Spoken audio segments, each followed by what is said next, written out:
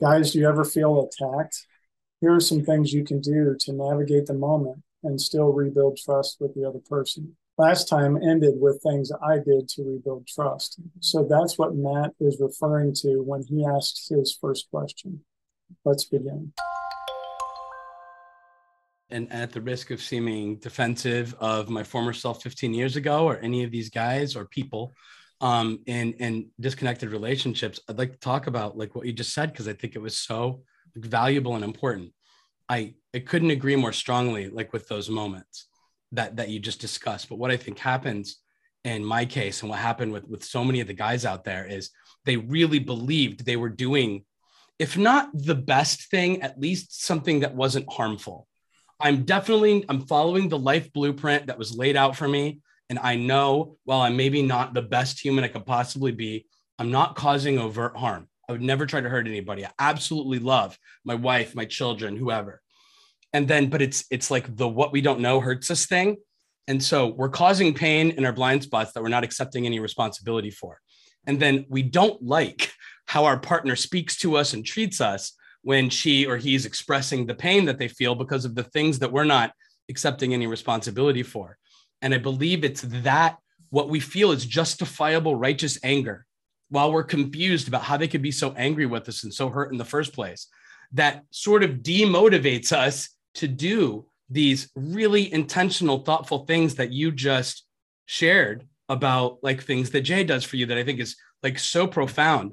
But I think I don't want to speak for Jay. I want Jay to speak for Jay, but I wonder if when Jay feels you're unfairly attacking him 15, 20 years ago, if that whenever that was, if Jay, you ever had that moment where you felt wrongly persecuted, if like you're that thoughtful, mindful, intentional about a connecting moment with your spouse, about seeing like a gorgeous tree and just feeling like really compelled to like bring Lori there to like share that with her, because I was so mad at her sometimes because I'm like, this doesn't make sense to me that she could be like this angry at me right now, that I didn't want to do like a nice thing, like go to the national park and hike a trail with her.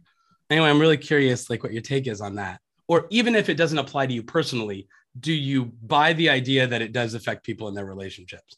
This almost honest misunderstanding Oh, that yeah. we're missing connection points because we're both justifiably angry, even though I feel Yeah. in male female relationships, it's a blind spot often that the men have because they don't realize they are honestly causing hurt, even Right. if they don't mean to. Like that to me is the great miscalculation.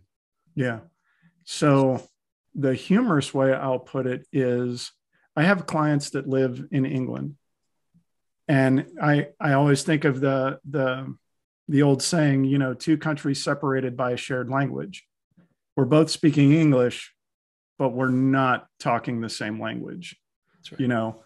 And so if what I had done was gone out and um, taken pictures of pickup trucks, right? Because I know there's like a certain type of pickup truck that reminds her of her grandfather. But if I was just going out taking pictures of pickup trucks and sending her pictures and going, I sent you a picture. I was thinking of you when I took this picture. And that's why I sent it to you. And she's like, yeah, but I don't, that's not even the right pickup truck. I don't care about, you know, pickup trucks in general. It's not communicating to me in the way I wanted to. But if her response is like, this is stupid, right? That guy's going to go, not doing that anymore. Yeah. No. You know? You said, Jay, you like, why would I do that again? You know, Jay kind of had an advantage versus maybe some of the guys that come to you in that he knew he messed up. He knew he had messed up big time.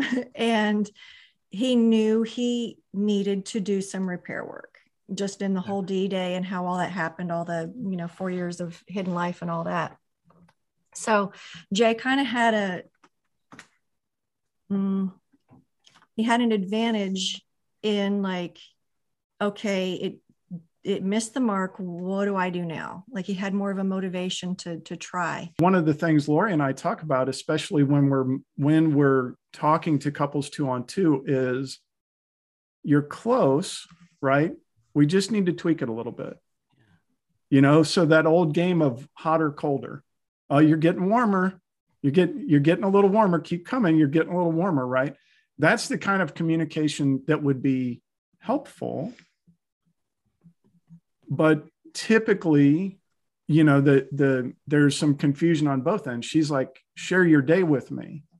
Okay, well, I had a meeting at 9:30 and, it was about whatever. And she's like, that's not what I'm asking for. And he's like, well, then what the heck do you want from me? Did I know to share pictures of beautiful trees with her? Absolutely not. She had to tell me, and then I had to do it wrong a bunch of times. and then I had to kind of overcome my reluctance, of paying attention to certain things, because when I'm living life, I'm sometimes just on a hunting trip. This is a mission, right? And she's like, my language, yeah. We're going to wander over here and we're going to look at this. And there's an experience that she's shooting for that I'm not. Now, are there places where I have those experience kind of moments? Yes. Going out and running with my buddies, and that's an experience. Even if it's a new course, even if they're killing me, that's an experience. So it's shooting for those shared experiences does come with a little bit of risk, and so for the wife, my request, I guess, is he's taking a risk in trying to do that. And so then it's a hotter, colder game. He has no idea. All right.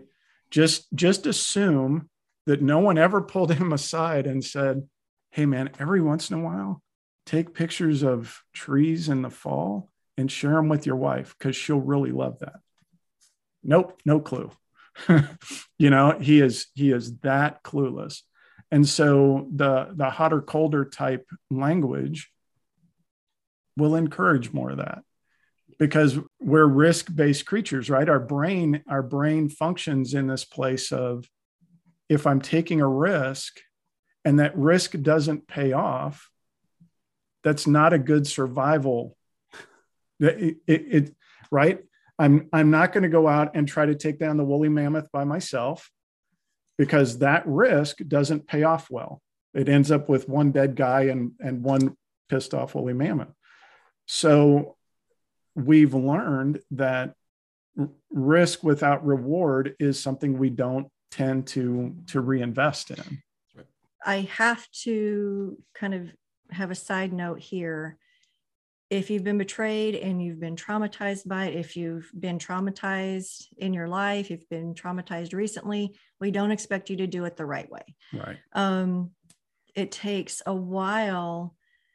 With the couples we work with, we like for them to go a certain way where they're not doing a whole lot of that at first, until they can both have difficult conversations in a different way.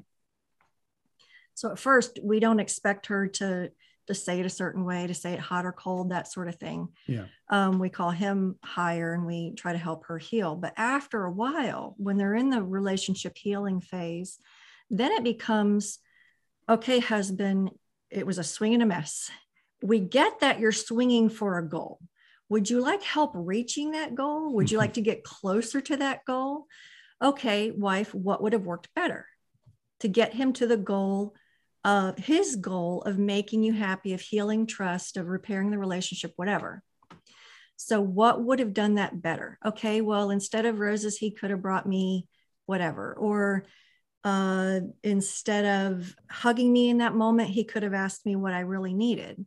And that's really what it comes down to. What does she need? Because she's the expert on what she needs. I'm not even, completely clued into what she needs. I could suggest something and it'd be the opposite. So that's kind of how we help a guy refine his actions, where he puts his effort in order to actually reach his goal. Yeah. I like that. I wrote it down. Okay. I appreciate it.